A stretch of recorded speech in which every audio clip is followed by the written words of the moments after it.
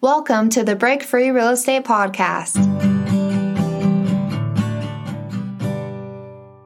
Hi, everyone. So today I wanted to talk to you guys about the number one thing I look for in a property. So when I am looking at properties, the number one thing that I look for in a property is a good foundation. So there's so many other things you can look for, right? You can look at the year it was built. You can look at the at the electrical status. You could look at the plumbing status. You can scope the main sewer line. There's 1,000 different things you can do, but the main thing that I care the most about is the foundation. So that's what I wanted to talk about today.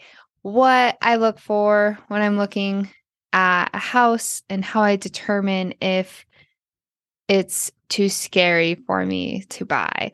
So most home insurance companies and most people who have home insurance, whether it's on a property, investment property, or their own home, if the foundation goes bad, like let's say that the foundation just cracks and the house sinks or whatever happens, it's not covered by your home warranty. Not home warranty, home inspect. Home insurance. And it's not covered by your home insurance. And so if you aren't careful about buying houses with good foundations, then you could potentially lose a lot of money on a property. And also, if you go to sell it in 5 years and let's say that part of the house sunk and it's obvious that there's foundation issues, then you're going to have a harder time selling that property for a price that you need to. And you might even have to fix the foundation before you can do that. So the first thing I wanted to touch base on is most of the time, foundations are fixable. So if you have a property that has a bad foundation, or you're looking at a property that has a bad foundation, most of the time it's fixable. So the biggest reason that there are foundation issues on a property is water. A lot of people don't take their rain gutter seriously and allow water to just seep into the sides of the house constantly. And so when you're looking at foundations, typically if you're looking at a house and you see that there's big cracks in the foundation and you go outside, there's probably not rain gutters, or maybe there's big gaps, or maybe the ground slopes down towards the house.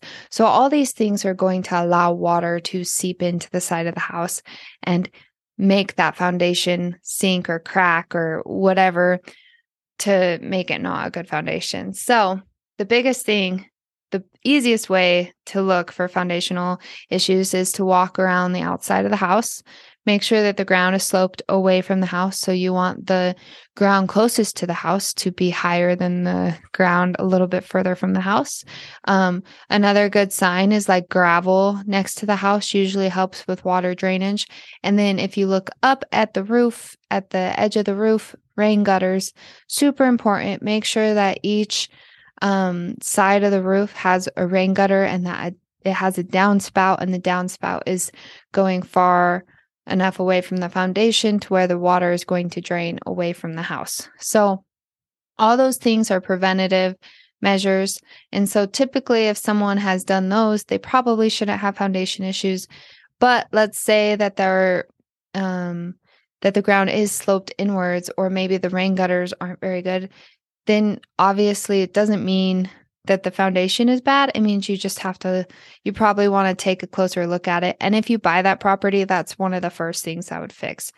So again, walking around the perimeter outside of the house, you want to look at the bottom and see what condition the concrete or the foundation is in. So are there any cracks? Horizontal cracks are the thing you have to be the most worried about, but are there any cracks? Are the what's the condition look like? You can typically see if there are major issues. And then when you go inside the house, you want to look for sheetrock big sheetrock cracks if the doors shut and close easily. If the doors are getting stuck, then that means that the house might have settled, or maybe part of it's sinking and the doors will have a harder time shutting and closing. So always make sure that you open and shut a few doors to make sure that they're working properly. Another thing that I've noticed, a lot of people when selling houses will try to like clean up the cracks and caulk over them. So look for like weird paint patches throughout the house, or maybe areas that they might be covering up any type of foundational cracks in the sheetrock. And then obviously down in the basement, if there's a basement, is the floor, even, or is it sloping in certain corners of the house? What do the walls look like? Usually basements that have been dug out throw up a red flag for me.